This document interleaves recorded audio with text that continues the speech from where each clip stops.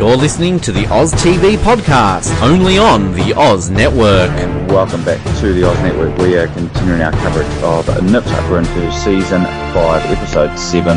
Dr. Joshua Lee, directed and written by Brad Falchuk. I always say that wrong. But he is pretty much a showrunner, I think. First came out on December the 11th, 2007. And I am Nick, and I don't date guys with grey pubes. And my name is Ben, and I've never been under the knife, except for when I had my dick shortened, of course. Yeah, this is a really quotable episode, this one. There's just so many good quotes that come out of it. It's a fun episode. I'm sure that you've got plenty to say about this one. It's an interesting one that, like, as we kind of alluded to last week, that there's so much going on, and this feels like I'm being a hypocrite by, complaining about this only a few weeks ago, but this is to me one of these ones where there's so much stuff going on that it works. I don't know, I really enjoy this episode. There's some extremely memorable things in this episode that, I always remember happened in Season 5, and it's just, it's that episode, and they kind of all happen. There's also, maybe one particular section where I just think it's just ridiculous, which I don't maybe hate as much as I used to, but it still kind of is just a bit, okay, what's the point of that? I feel we're going to have a lot of things to talk about in this episode around a lot of this stuff, and, moving some of these, character moments forward for, this season. Cause we're essentially now just over the quarter way of this season, where generally this would kind of almost be the halfway point of a season of Nip Tuck.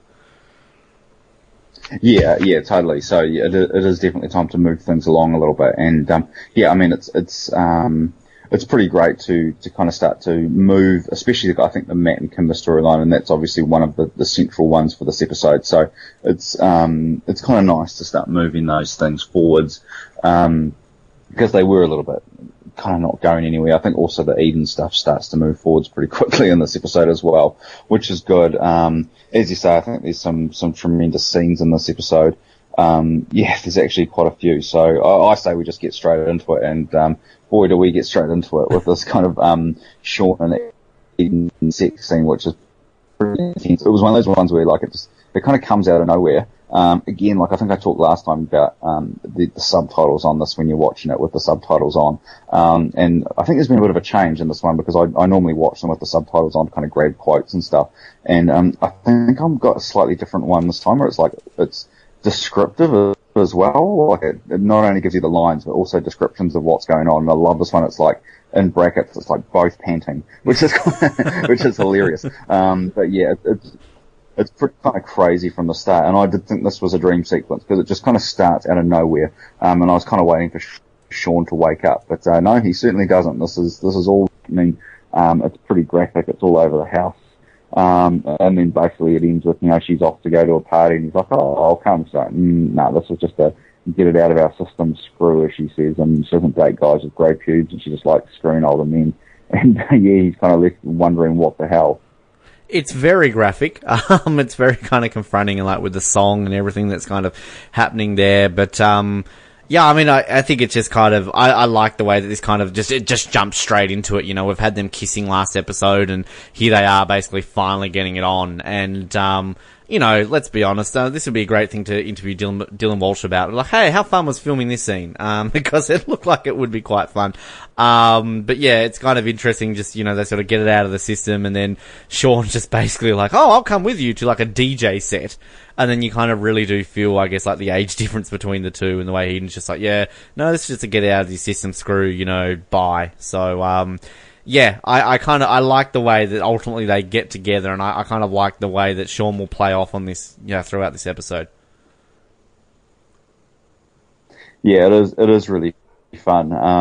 But yeah, I think it's a pretty good way to get us into this episode. If you're just walking in and be like, okay, I'm back in Nip Tuck for this week, you certainly get thrown into it head first, so to speak. It's really intense right from the beginning, and that continues straight afterwards as we come out of the opening credits and into Matt and Kimber have just come up front straight away that they've been doing meth. It's just wow.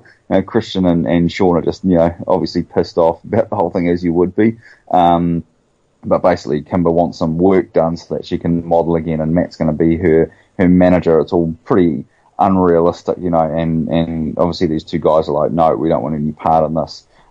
So yeah, it's pretty much, if you told me that this is how these guys would find out about this isn't how I imagined it. I thought they might stumble in and, you know, find these guys using drugs or whatever, but this is kind of like a really weird way to find out. I mean, I don't dislike it at all, don't get me wrong, but yeah, it's just kind of a surprising way to kind of reveal this information. And if you ever want an episode that we can use the hashtag Poor Matt, this is the episode. I really think that everything about this episode screams hashtag Poor Matt. And yeah, I really like the way they kind of, again, it's similar to what I just said about the Eden and Sean stuff, that they just get straight into it. It's like, boom, here it is.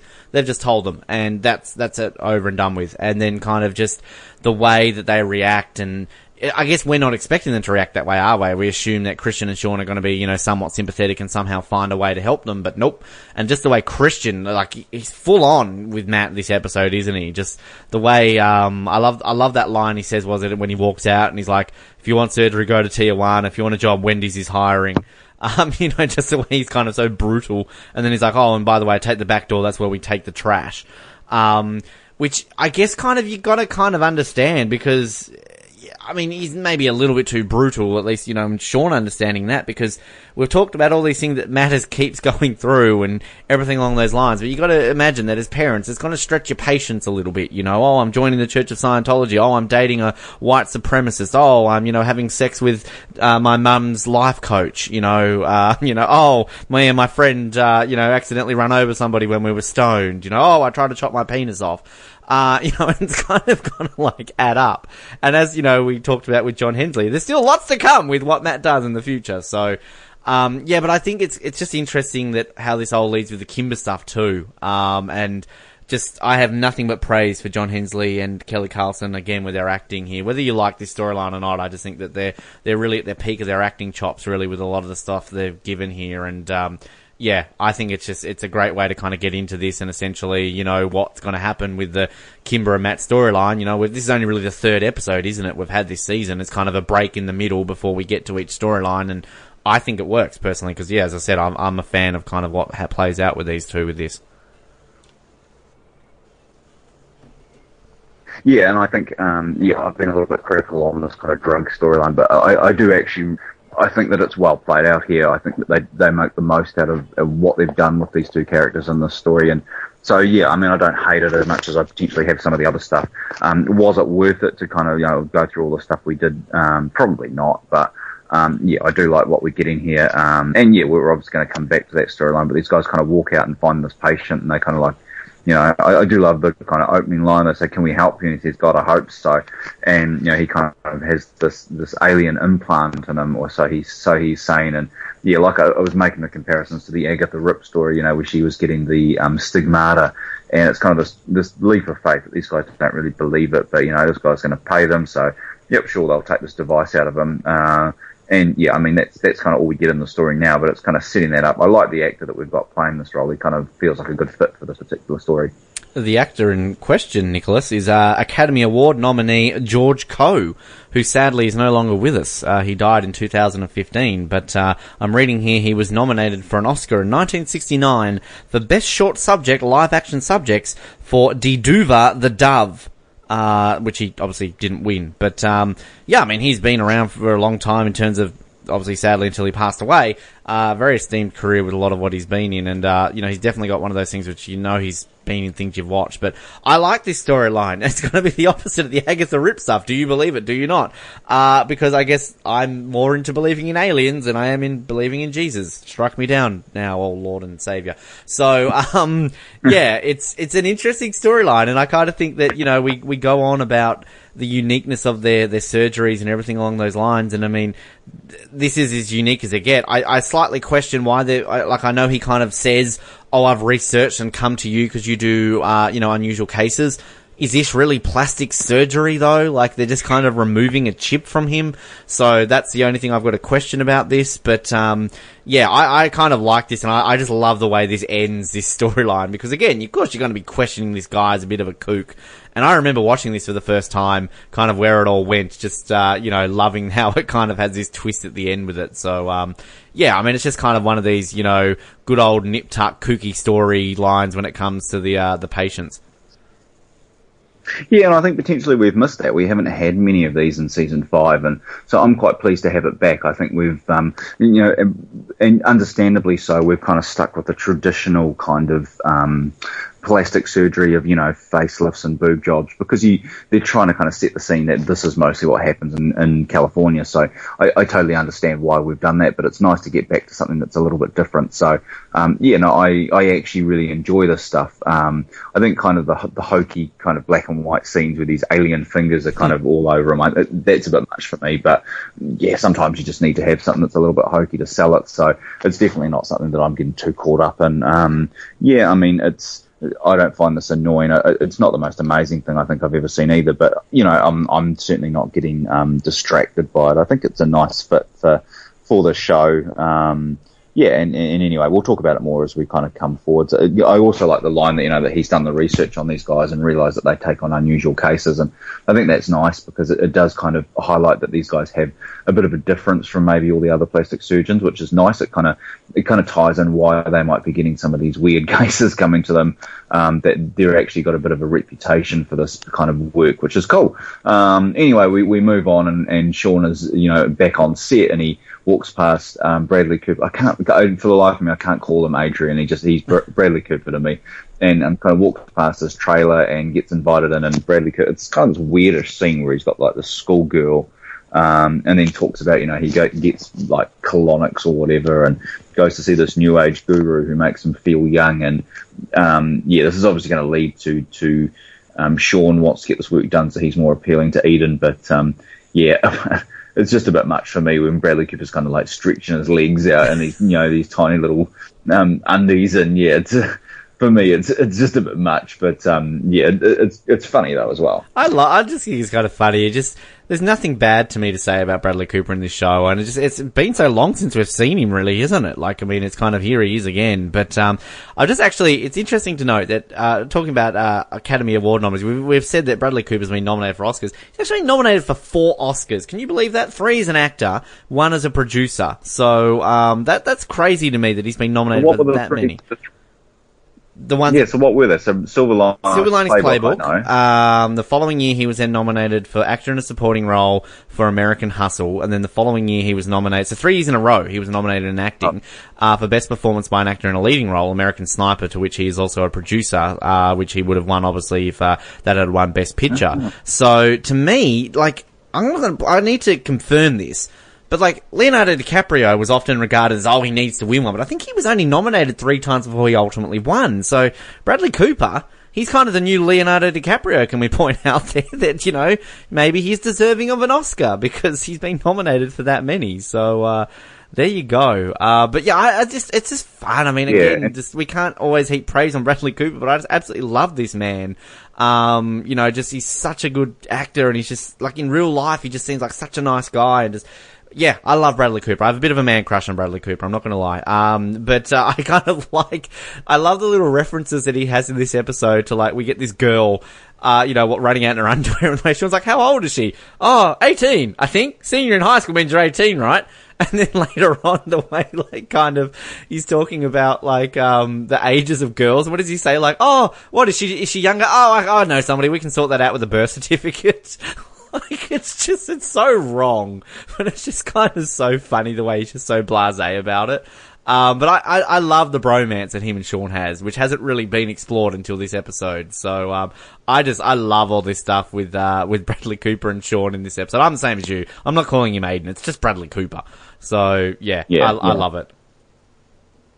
And just side note is that he is actually great in Silver Linings Playbook. It's one of my I love that movie, and I think he got a bit shafted because wasn't he up against somebody for like Daniel Day-Lewis or something like that? That might have been the year that he won for Lincoln, and it's kind of like Jennifer Lawrence. I'm kind of hit and miss with her, but I'm glad she won the Oscar for that. But I'm with you. I'm a huge Silver Linings Playbook fan, and it's funny now with that movie. Kind of now that the Eagles won the Super Bowl this year, that kind of the subject matter of that, and to actually learn that Bradley Cooper is an actual Eagles fan, because I don't know if you saw a lot of the publicity around when the Eagles won the Super Bowl. There was all these shots of Bradley Cooper celebrating and kind of being in the crowd and everything. So I actually would like to rewatch it just purely on the real life stuff that's happened with that movie. this year. So, yeah, Silver Linings Playbook. We need to do that on the Oz Network, I feel. Yes, yeah. Yeah, but anyway, we kind of move on from that scene. We're going to come back to that for sure. But yeah, Kimber turns up. She's still after the surgery, and basically makes a deal with Christian that he'll do the surgery if she signs over custody of Jenna to Matt. So it's just a nice little setup here, really. That is obviously going to play off, and probably not how you're expecting it, because what happens later in the episode. Spoiler alert, she doesn't sign over that. You kind of expect that. Christian being Christian, he doesn't like to be double-crossed, and he doesn't like things that he thinks he deserves to not get them. So you kind of expect that he'll be really pissed at Kimber, but he's kind of not. He's just like, oh, I'm just over this, Matt.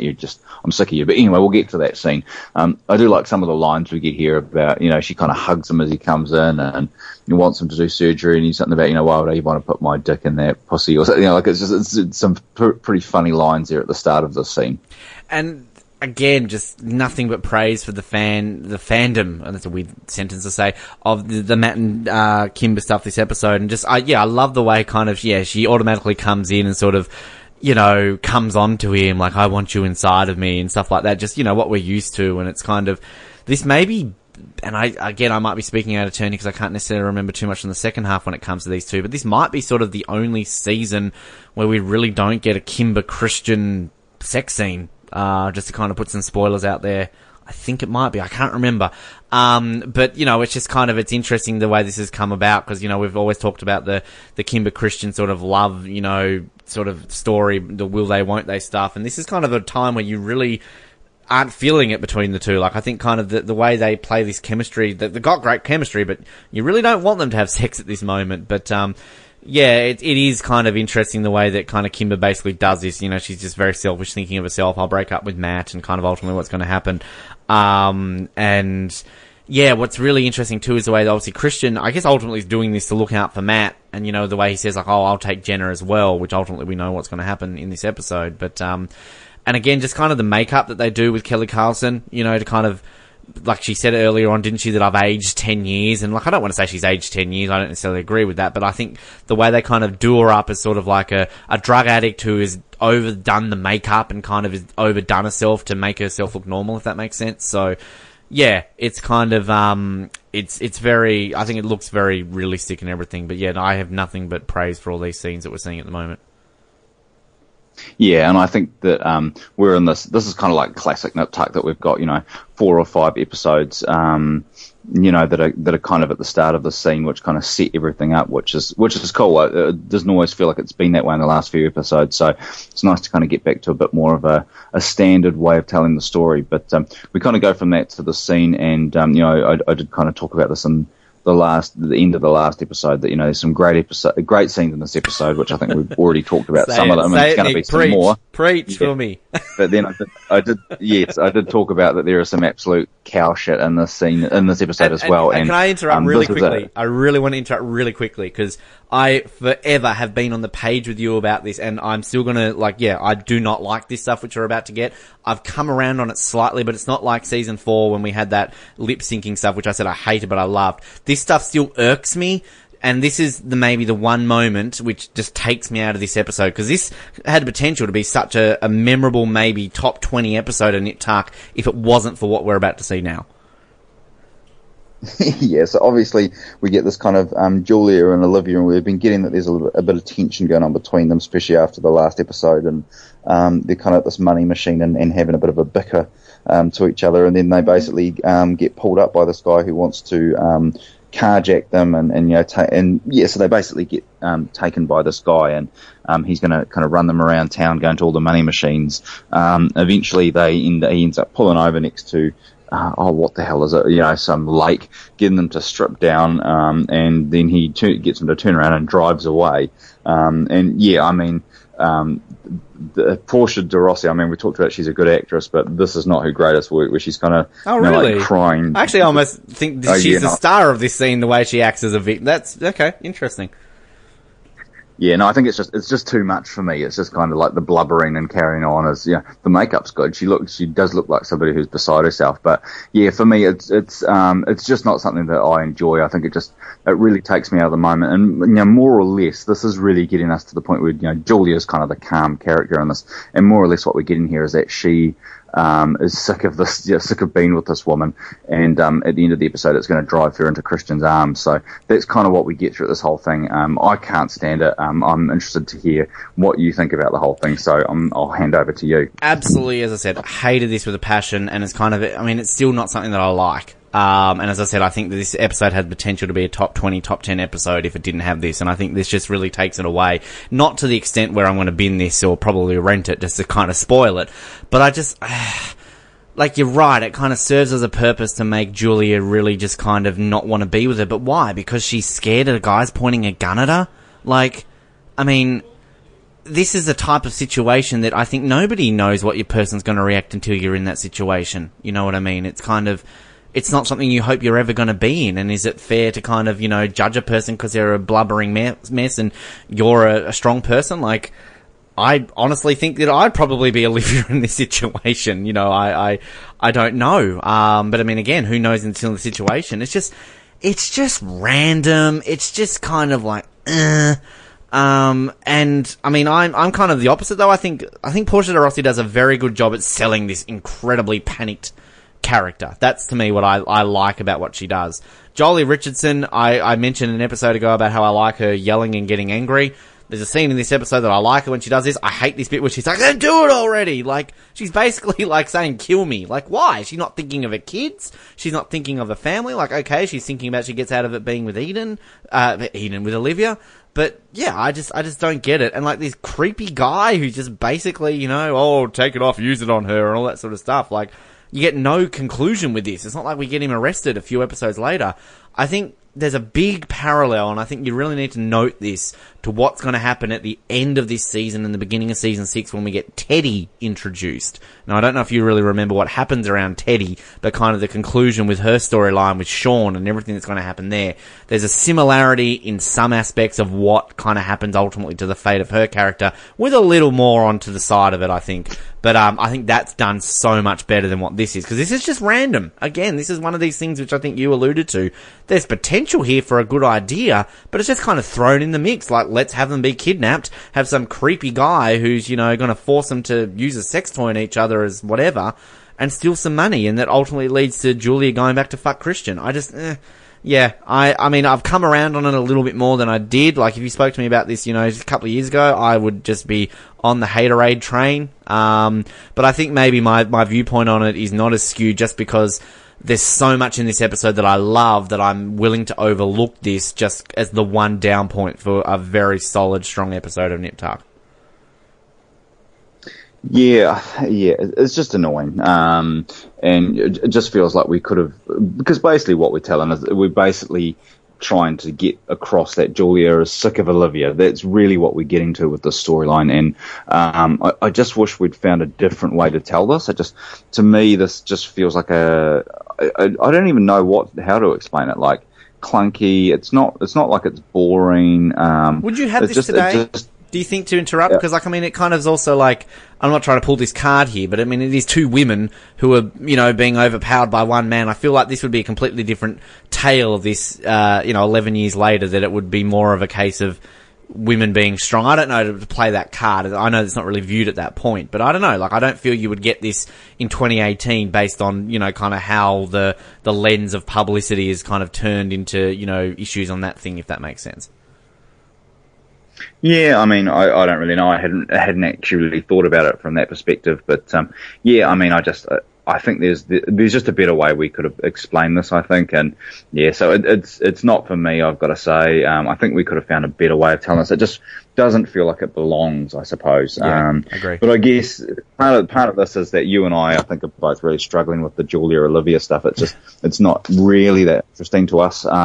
And so I think if you're invested in that storyline, if you're interested in it, then congratulations. I'm not sure how you are, but yeah, to me, it's just not something that I'm really invested in. So it's easy for me to get bored pretty quickly, to be honest. yeah, I mean, it is what it is. So we'll move past it. I don't think we want to dwell too much on it. Well, we're going to move past as far as we can because we're going to come back to it pretty quickly. But anyway, we get into the Christian doing the surgery on Kimber scene, which I think is quite a nice little scene, really. And I've given the music a lot of shit on the show that I just don't think it's too on the nose and it doesn't fit. This music choice feels a bit better to me. It feels like like it fits a little bit better. So I do really like this scene. It obviously leads into Christian getting the call, which is interesting that Christian gets called instead of Sean from Julia. He heads on down there. Was there anything you want to talk about around the surgery scene before I move on to Julia at the cop station? I like the music that adds to the emotional tone in this episode with the Matt and Kimber stuff. Like when we'll get that kind of scene coming up with her going to see Ram again and.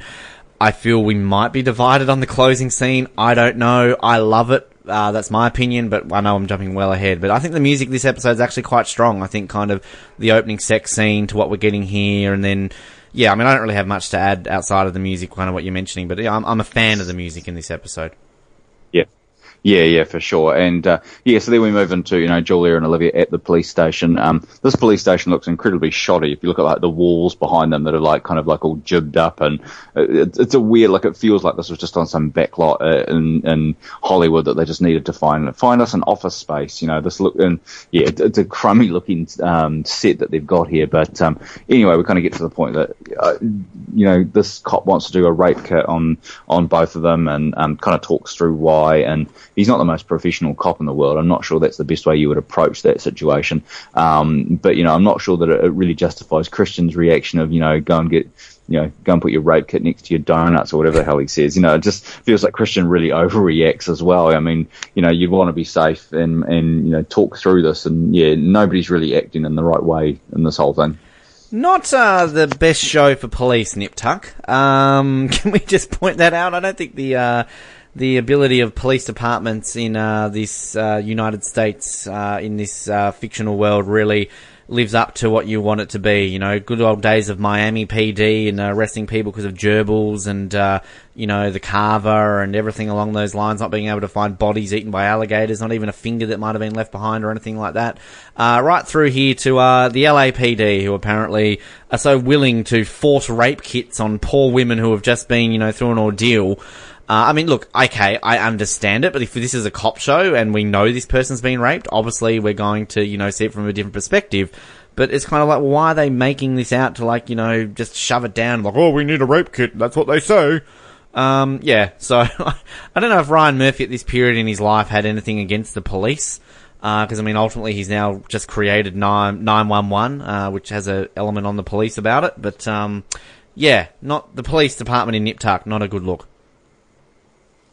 Yeah, it's definitely not something that there's a strong thing in this story. And you're right. The cops always come off badly on this show. I mean, we think of our favourite from season 3. I've already forgotten her name as well. I'm bad with names. Oh, Rona Mitra. Kit. Yes, Kit, yes.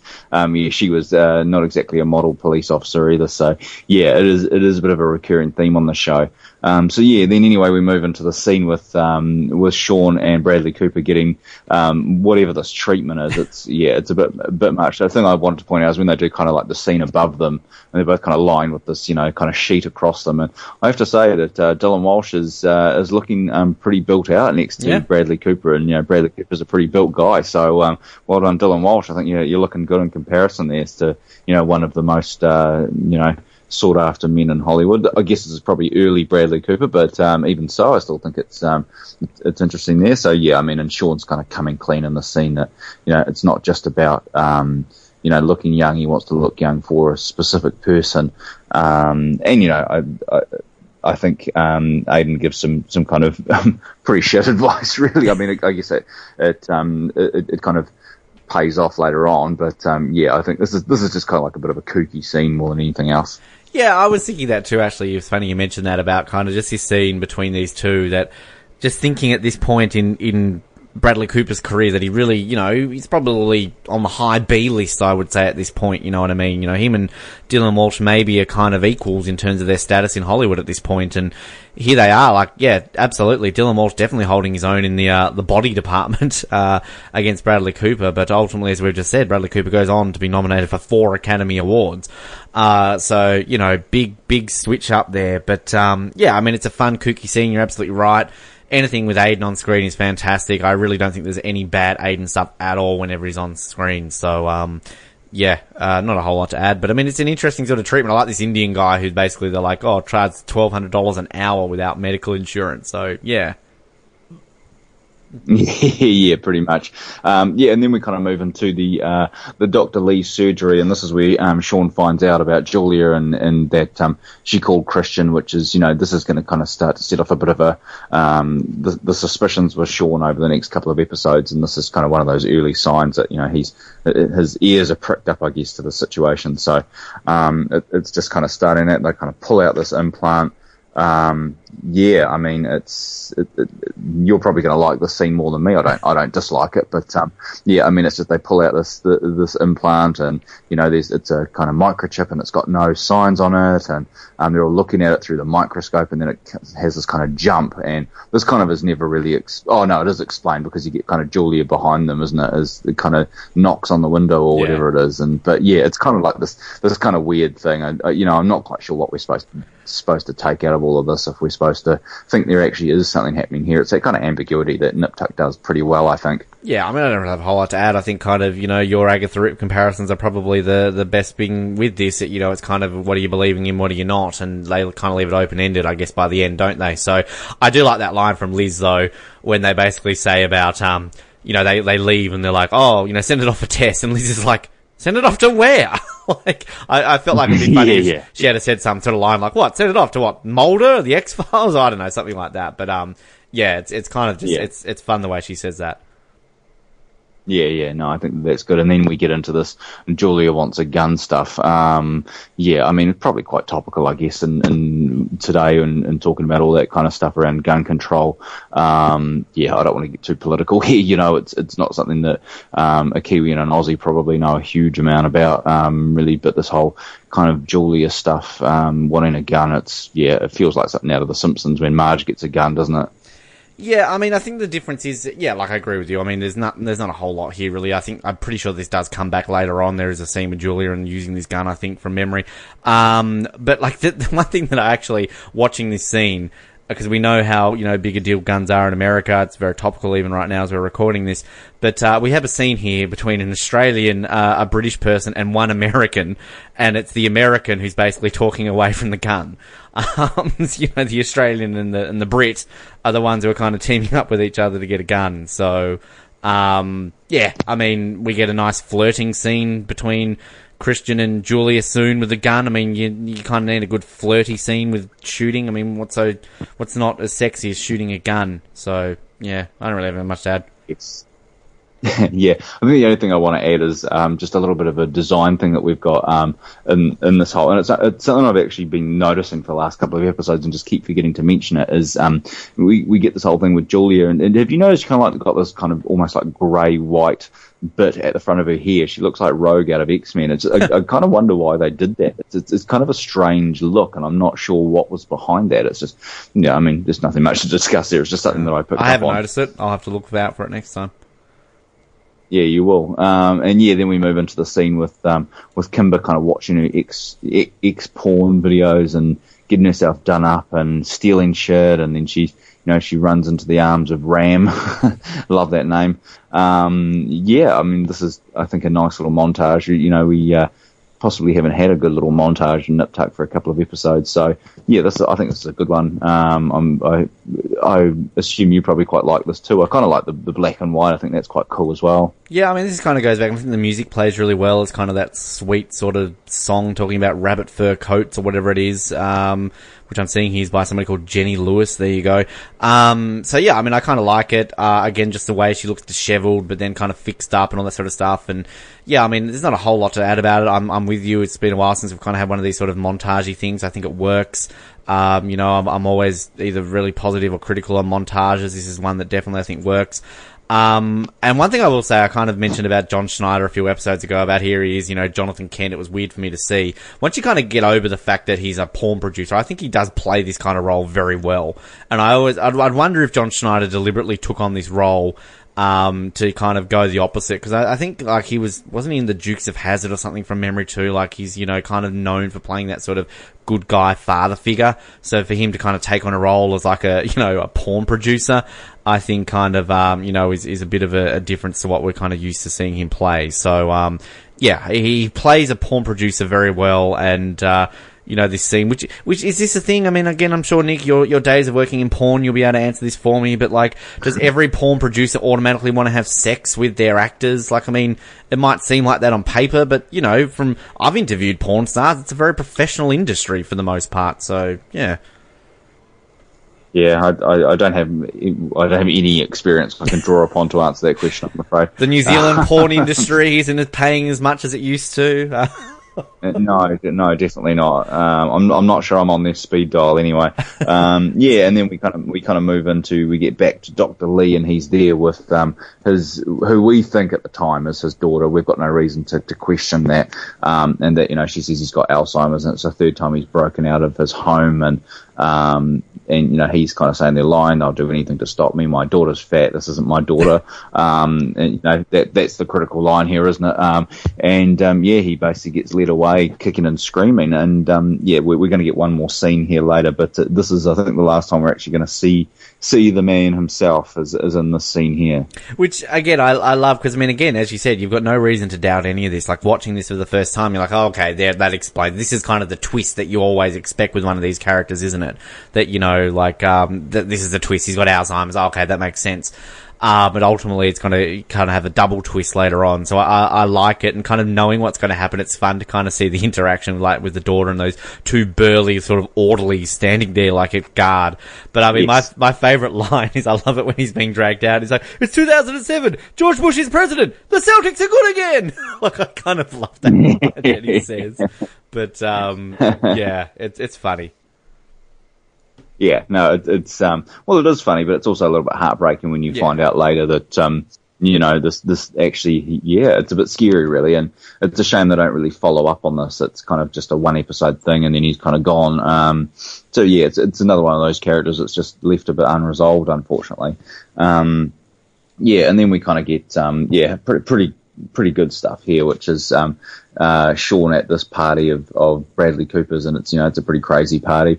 Who should show up but Eden, of course, is there. I kind of like how the scene starts as well. It's kind of like this girl, and she kind of walks into this party from behind. It's an interesting way to kind of start the scene. Bradley Cooper's kind of talking about he's going to give him some tips on how to, if he wants Eden, this is how to go about it. So it's we kind of get this whole thing of he's playing this game with this other girl, and eventually kind of the scene ends where she basically pushes this other girl away at the bar and says, oh, do you want to go somewhere private? And that's kind of where the scene cuts out, and we'll come back to that in a moment. But I'm not sure what you want to add to this, other than I just want to say Eden's looking pretty amazing here with these kind of devil horns and everything. Poor old Sean having to fight over Eden, and that other girl that he's with, she's pretty attractive too. It's fun scene. This is, clearly all the parties I used to go to when I was younger, Nick. It just brought back memories.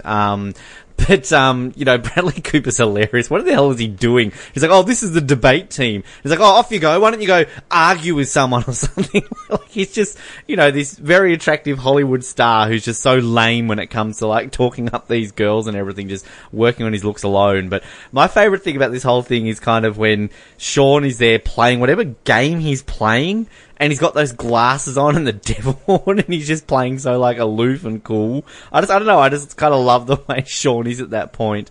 And that ultimately, leads to Eden, what does she say? Step off, Roxy, to that other girl. So, it's a fun scene. It's, it's a good scene. I really do like it. Yeah, no, it definitely is fun. The only thing I don't like about it is that it cuts off. I would have quite liked it to continue, but I guess it builds the tension a bit more to have this scene with Christian and Julia at the shooting range in between This is the one where I actually really, really noticed the rogue haircut look is kind of, because you've got a lot of close-ups on her face and her forehead and everything, so you do kind of notice it a bit more. Yeah, I don't have a lot to add to the scene. It is what it is, really. It's just kind of, to me, it just feels like a connection scene. There isn't a heap to talk into other than that. We're kind of building this whole relationship between Julia and Christian. So yeah, it feels just like a bit of a stepping stone scene to me. I feel we're just a little bit of Unchained Melody and a pottery wheel away from being Ghost. So yeah, I mean, yeah. It's one of these kind of flirty, lovey. What does he say? Like, do you feel that, or something like that? Feels good, doesn't it? By holding the gun, and like it's kind of going back a bit to when we talk in that gun scene, the way Christian kind of brief little mention about the past when he said like, oh, when I was attacked, I was all into the gun safety, which, it's kind of one of these things that we never saw, but I guess you can kind of believe. We're not going to be watching these characters every single day of the week, are we? So, I mean, it's I guess believable that Christian would go out and do something like that. So, yeah. Yeah. Yeah, and it's nice. Again, we talked in the last episode about these kind of little Easter eggs, or not even really Easter eggs, but just like connective tissue that rewards the long-term viewers. That you can kind of go back and you remember that from the start of season 3.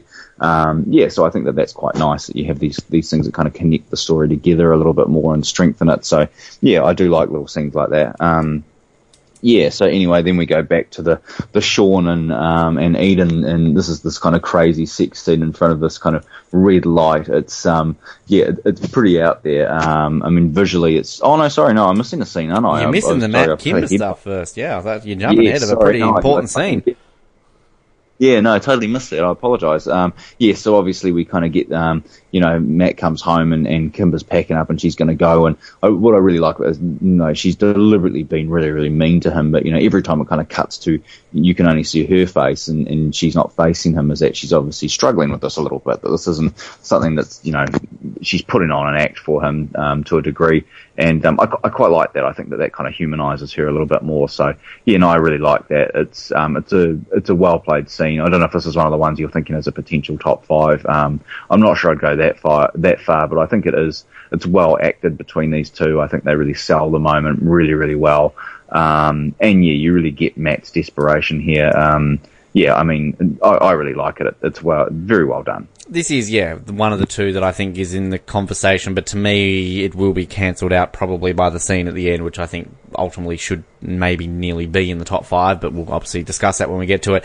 Everything about this scene is just great. I mean, it's just the acting, just so good, and just, as you said, kind of, I love that, I'm with you, the look on Kimber's face where we know she's struggling with this, but she's deliberately being mean. It's reminiscent of Ava kind of being told by Christian and that to leave Matt alone. We know ultimately she probably doesn't really want to do that. Yeah. And I think the difference is that, slight spoiler alert here, is that the Ava Matt stuff will kind of come back again and kind of based on that scene, whereas this stuff really this is ultimately the end of Kimber and Matt, really. So, and I kind of like how this happens, and just the desperation of Matt. Like, as I said, #Paul Matt, like, I think you just feel so sorry for Matt in this episode. I remember watching this for the first time, and I'll tell you my feelings when we got to the last scene, but just like, wow, like, what a kick in the teeth this is for Matt, because all the things that we say about a lot of the stuff where, like, #Paul Matt, but you kind of got to put him to blame for some of what he does.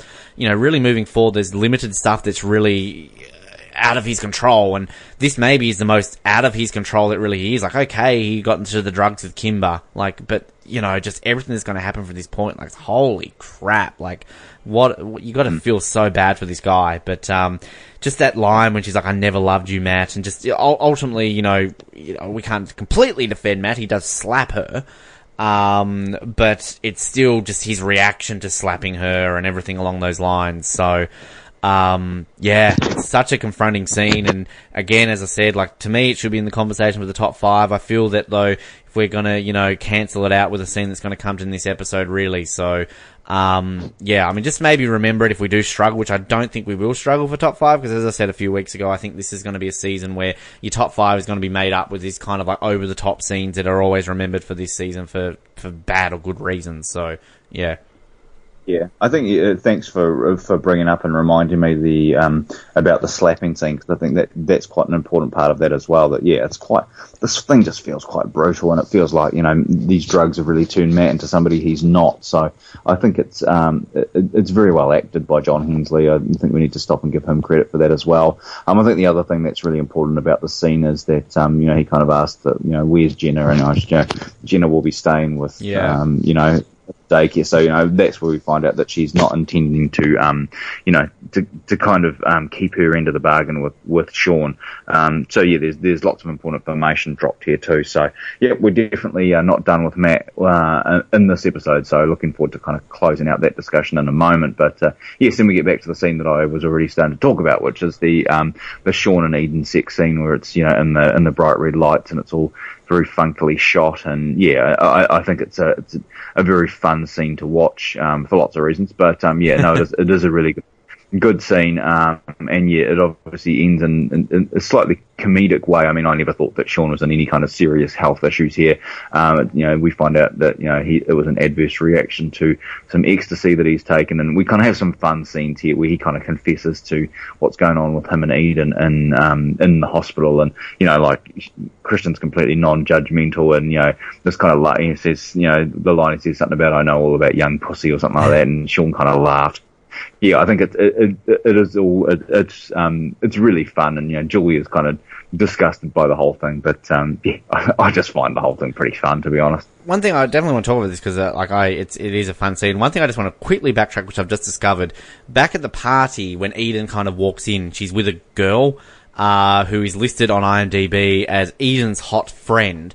I've just discovered here, played by Tiffany Michelle, which that name's not really going to scream out to anybody out there, but as sort of a show that kind of based off reality TV Survivor with some Amazing Race coverage. She apparently actually competed on a season of The Amazing Race, this Tiffany Michelle. She finished 6th on the 2009 season, which I couldn't tell you what season that was. But there you go. There's just a little random thing for our Amazing Race fans out there. The 15th season of The Amazing Race. There you go. She was in 6th place with whoever she was with. But, yes, the sex scene is fun. It's great, of course, for many reasons, as you said. But what I really like is kind of, this is really an episode of just getting things out of the way and not, expecting them how they're going to be. Because, we had that with the sex scene at the beginning between Sean and Eden. Then ultimately with Matt and Kimber, the way they kind of reveal to Sean and Christian about their drug addiction, you're probably expecting it to be dragged out a little bit longer, or maybe being caught or something like that. And then I feel like with the Eden and Sean stuff, you're feeling like this is going to be like a thing, like they're going to get caught, or it's going to be, revealed. It's a big plot twist. But it just kind of gets out of the way with. It's unique, the way that Sean just straight away admits to it. And I just kind of like the way they do that. And I absolutely love that little moment there between Sean and Christian, the way, Sean's like, oh, I know the spiritual benefits of young pussy. And then just the way that Sean's like, yeah, you have. And they kind of have a bit of a laugh. I just kind of like that moment between the two. But, I love this reveal. It's just not what you're expecting. And I think kind of that's what this episode does well with these reveals to characters. Yeah, totally. And I would really agree with you there that it is, it's really refreshing that we kind of get something a little bit different here, in the way that we kind of revealing information, which is fun for me, because I think that, a lot of season 1 to 4 is that you had some really great acting scenes, and then you would have these big, revelatory moments, and they were kind of, the kind of standout moments, and we're going to have to think a little bit more about those big moments, because they're being told in a different way here. And this isn't the last time. I think we're going to be talking about this again in the next episode. So, we can definitely kind of bookmark that and come back to this conversation in the next episode too, I think, which is fun. Yeah. It's nice that these guys are thinking of different ways to do it. So, I really enjoy this. Then we move into the next thing, which is Julian confronting Eden, and basically unloading on her to stay away from Sean. Another good scene. I think it's well done. I think the bit that I most enjoy about this scene is Eden's reaction when she kind of gets grabbed by Julia. That it's kind of like quite a visceral look on her face, and I think that's. I enjoy that we're kind of getting different sides of Eden. That it's not just played as this kind of smarmy kid. That she can actually. Produce a whole different array of emotions, which is great. I really enjoy it. Every time Eden's on screen, I'm kind of mesmerised. I think she's really, really good in this role. It's a hell of a lot of fun to me. Yeah, I love this scene, and this is going back to what I was saying about Jolly Richardson. I think she just shines in this scene with her acting, kind of the yelling. I don't know, I just love her in this scene, and same, yeah, absolutely, with Eden as well, with Annalee McCord. So nothing but praise for this scene. It's great. You just really feel that kind of, tension, and just the way Julie kind of goes off at her, and it's kind of, the way it's built up to it, I just love it. It's kind of an episode ago we had her sort of crying about, like, I don't know why she doesn't like me, and now she's just obviously lost it. So, yeah, and I agree. The stuff with the way, Annalee McCord obviously reacts to her, she's been grabbed and everything, it's great. This is a great scene. Yeah, no, it's cool. And then we move into the scene of the two doctors in the break room. Again, we the good old McNamara Troy reception team have just let this woman wander on in, and she's the real daughter of our doctor, and she's fat, which it goes back to that line. He says, "My daughter's fat," so that's how we know it's her. It's a glandular condition, though. I bet Christian says that. Did say she was fat. It's a glandular condition. Yeah. Yes, yeah, it's quite funny. And yeah, I mean, this is just a closing off. I guess this is probably one of the two things I have against this episode, is that I think we don't really get a good resolution to the main patient of the episode. Is that this is it? We just kind of get this thing, and they kind of look at each other, and then that's it. We move on, which is a little bit disappointing, because I think we got good setup and we didn't really get good payoff, I have to say. Yeah, I mean, I definitely see your point. I'm not going to disagree with it. I still enjoy it, though. I just kind of like the twist that I said, like kind of the double twist. And I always had this weird memory that there was a scene where we saw, like, the guy sort of in a car with his fake daughter. I don't know why I had a memory of that. Maybe there's a similar episode or something like that with it that I saw that. But, yeah, I don't know. I just kind of like the way this...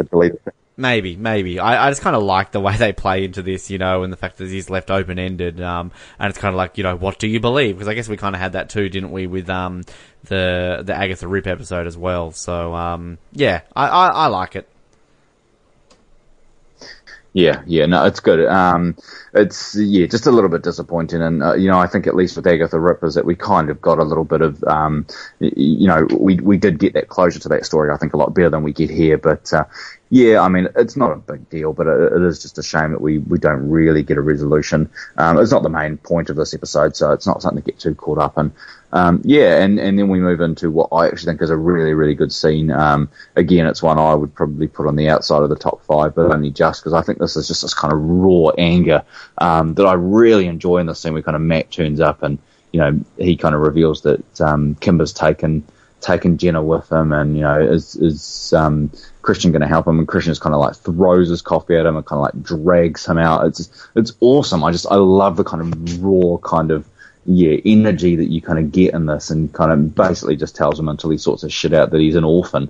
And, it's a really powerful scene. I do really enjoy it. It's really quick and there's not much to it, but I think what we get, it's very, very well delivered. Yeah, no, I agree with everything you say. I think it's just powerful, and just the way kind of, Christian's finally just had it to the point where it's just, as you said, basically said, you're an orphan now, and just the desperation, and John Hensley, the way he kind of approaches him, and just everything about it, it's just so great. And it's kind of, I feel it's not where you expect it's going to go either, because like as soon as he says something about like, oh, she took Jenna, you're kind of obviously expecting Christian to maybe be like, well, hang on a minute, no, this is not the deal I made, but he ultimately is just like going off at him and just like, grow up, you weaselly little shit, or something like that. So yeah, it's extremely, extremely powerful.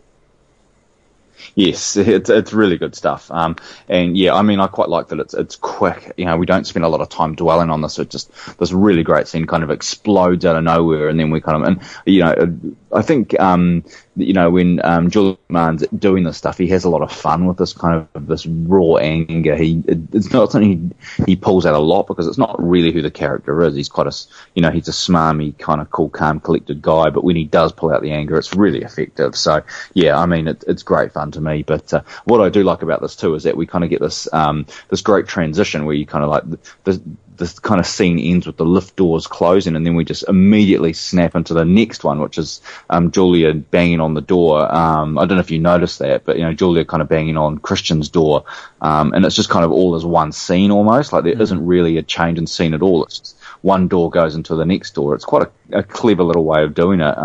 And yeah, then we get this kind of, it's a pretty quick scene where kind of Julia comes in, and is Sean there, and I want you, make love to me, blah blah blah blah blah. Which I'm not a huge fan of the way this is delivered, but it's mercifully short, I would say.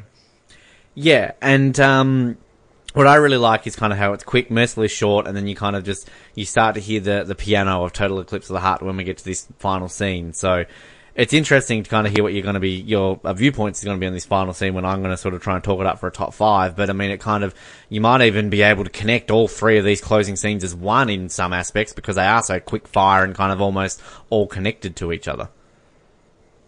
Yeah, I mean, it's kind of hard though because I think, you could be right actually. I didn't really think about it, but obviously this is kind of, it's a scene where kind of Christian's, actually that's a really good point you've made because I think Christian's kind of saying, until you sort your shit out, you're an orphan, and then we get his 2 parents reconnecting, after 20 years apart, basically, while his life's kind of falling to pieces in this final scene. It's actually a really good observation, and I won't keep you in suspense any longer. I love this final scene. I think it's really, really good. I was so worried you were going to hate this. Yeah, I don't know how you could hate it. I think it is really good. I think, brilliant. It is. It's great, and I think it's kind of I like how it just ramps up. It kind of starts with him. You don't really. I don't think you expect this to end the way it does. No. Does really, like he kind of gets a little bit burnt, and you're like, oh shit, that's not good because it's going to be a chemical burn. That's not great at all. And then things start catching on fire, and all of a sudden he's completely on fire. And what I really love about it is the kind of smash ending, how it just like you're just building to that kind of chorus of the song. Then he falls in the pool and it's smack. That's the end of the song. I think that it's that kind of smash ending is really, really good, and it's probably the first time in the season that it's like a cliffhanger and you want to get back to what happens in the next episode. So it's taken a while, but we've got a really, really good ending to this episode. So, everything about this is a lot of fun. We probably haven't had this kind of musical ending to an episode for a little while. I do really enjoy it. It's just well played, and John Hensley is knocking it out of the park in these scenes, I think. I absolutely love it, and to me this is, I don't want to say an absolute lock for a top 5, but I definitely think this has got to be really in the conversation, because it's just, in terms of also Matt as a character and kind of big moments this season, it is one you definitely remember. You always remember the scene when Matt ultimately catches on fire, without trying to make it sound funny. But I remember watching this again, like, first time, similar to you, did not expect it to go the way it did, and I was in absolute shock the way it kind of happened. And then I thought he was dead. I thought, wow, they've just killed Matt off. Like, I honestly thought they'd killed him off. And just, it's powerful, and the song, the way he crashes into the pool and the music just stops. And I mean, look, I'm a big 80s music fan, Total Eclipse of the Heart, Bonnie Tyler, it's an amazing song, and I think it kind of really adds to the mood of this. I know you've kind of talked about the music and kind of being a bit on the nose in some of these things. I think surely you got to agree that this song is really effective in this scene, and, just the way it is really good.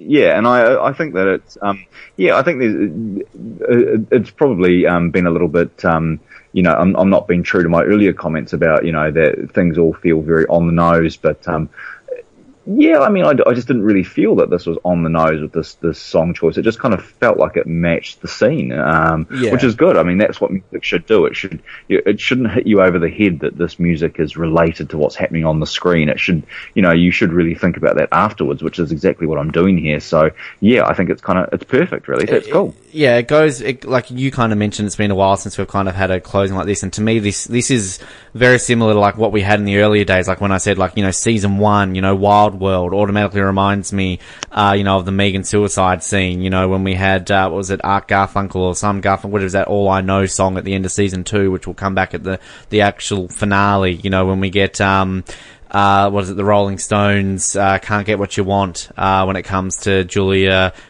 dying on the table and things like that. Like, there's just these songs that instantly remind me and bring me to Nip Tuck, Escobar, you hear Cars by Gary Newman, and straight away you're taken into Nip Tuck.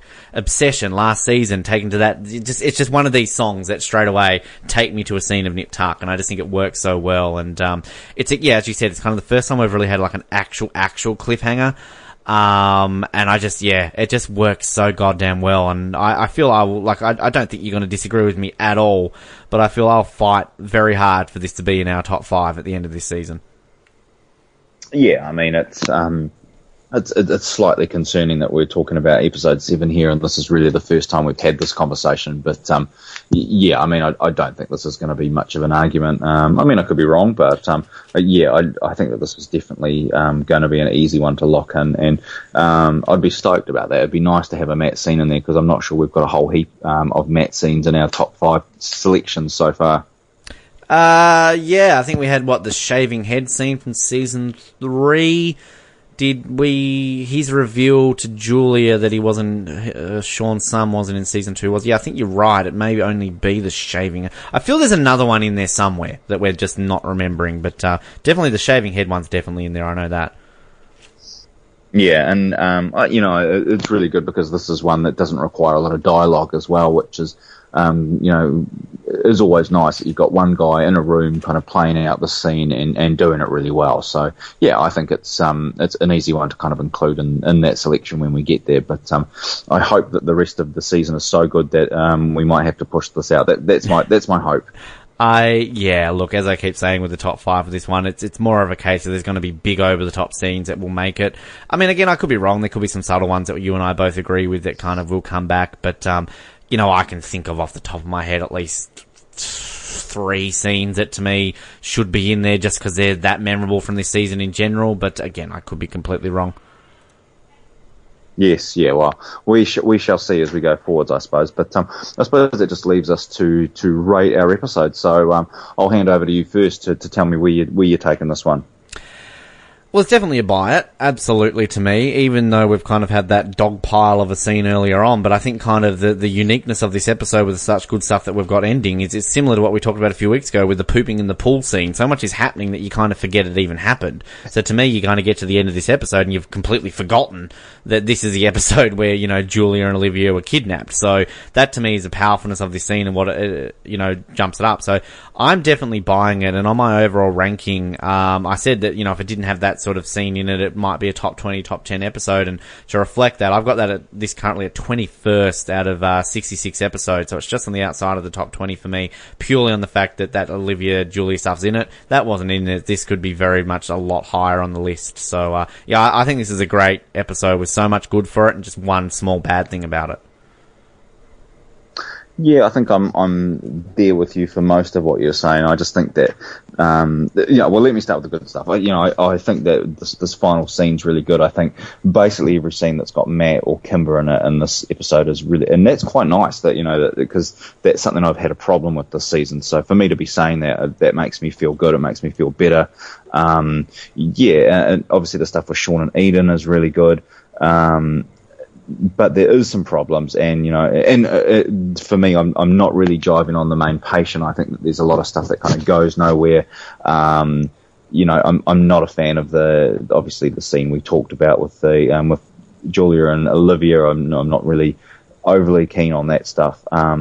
And I just think we kind of belabor the point of kind of getting Julia and Christian together in this episode. It just feels like it takes a bloody long time to get there, with a lot of superfluous nonsense in between. So I'd say this is one that's got high highs and low lows. You know, it is really good. And so I think on the balance of things, it's probably a rent for me. So I think that's where I'm going to leave it. Well, you've broken your bin streak, so, you know, there you go.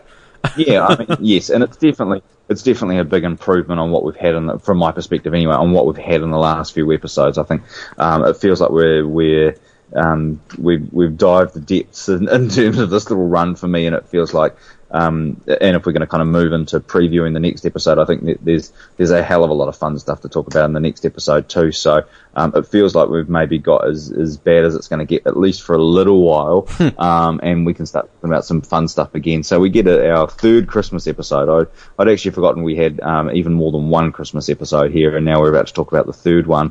And so yeah, this is this next one is an interesting Christmas episode. Duke Collins. There is some interesting scenes to talk about here in this one, I feel. I think there's another really big scene in this next one, interestingly played out. I keep using the I word, sorry to keep repeating it, but I think it is an apt way of talking about this because, you know, whether it's good or bad is an interesting story, but I think it definitely is interesting regardless of whether you like it or not to talk about. Yeah, I always forget there's more Christmas episodes as well. I mean, this maybe is the least memorable out of the ones we've had so far, but not necessarily for bad or good reasons. I mean, there's still stuff in it that's good and bad, but yeah, I mean, it's interesting. I like the character of was it Raquel, however you say her name is, the burn sort of counselor that Matt will have. So I kind of like sort of what will come with her character. But yeah, I mean, there's definitely some interesting stuff with it that, as always, will be fun to talk about. And Annie's back. Yes, I think well, with you. So Yes. I think whether you like, love, or dislike this episode is probably going to rely on how much you like Christmas carols, really, because I think in the midst of some pretty good scenes, there's a lot of Christmas music, and if that's something that you find distracting or annoying, then it might be something that kind of takes you out of the episode. But we will discuss that all in due course next week. Indeed we shall, Nick, and as always, I'm looking forward to it. Excellent. Well, me too. And, for now, you can make sure you hit us up in all the usual spots, be it Facebook, Twitter, YouTube. You can give us a rating on iTunes. We always really appreciate that. But no, it's been fun bringing this one to you, and good to talk about a Nip Tuck episode that I actually, for the most part, enjoyed. So that's always good. But until next time, I'm Nick, and you don't have to tell me about the spiritual benefits of young pussy. And my name is Ben, and the sexual permutations are frying my brain. Thank you for listening to the Oz Network. Don't forget to subscribe to get new episodes delivered to your speakers every week. For more information, hit us up at theoznetwork.net.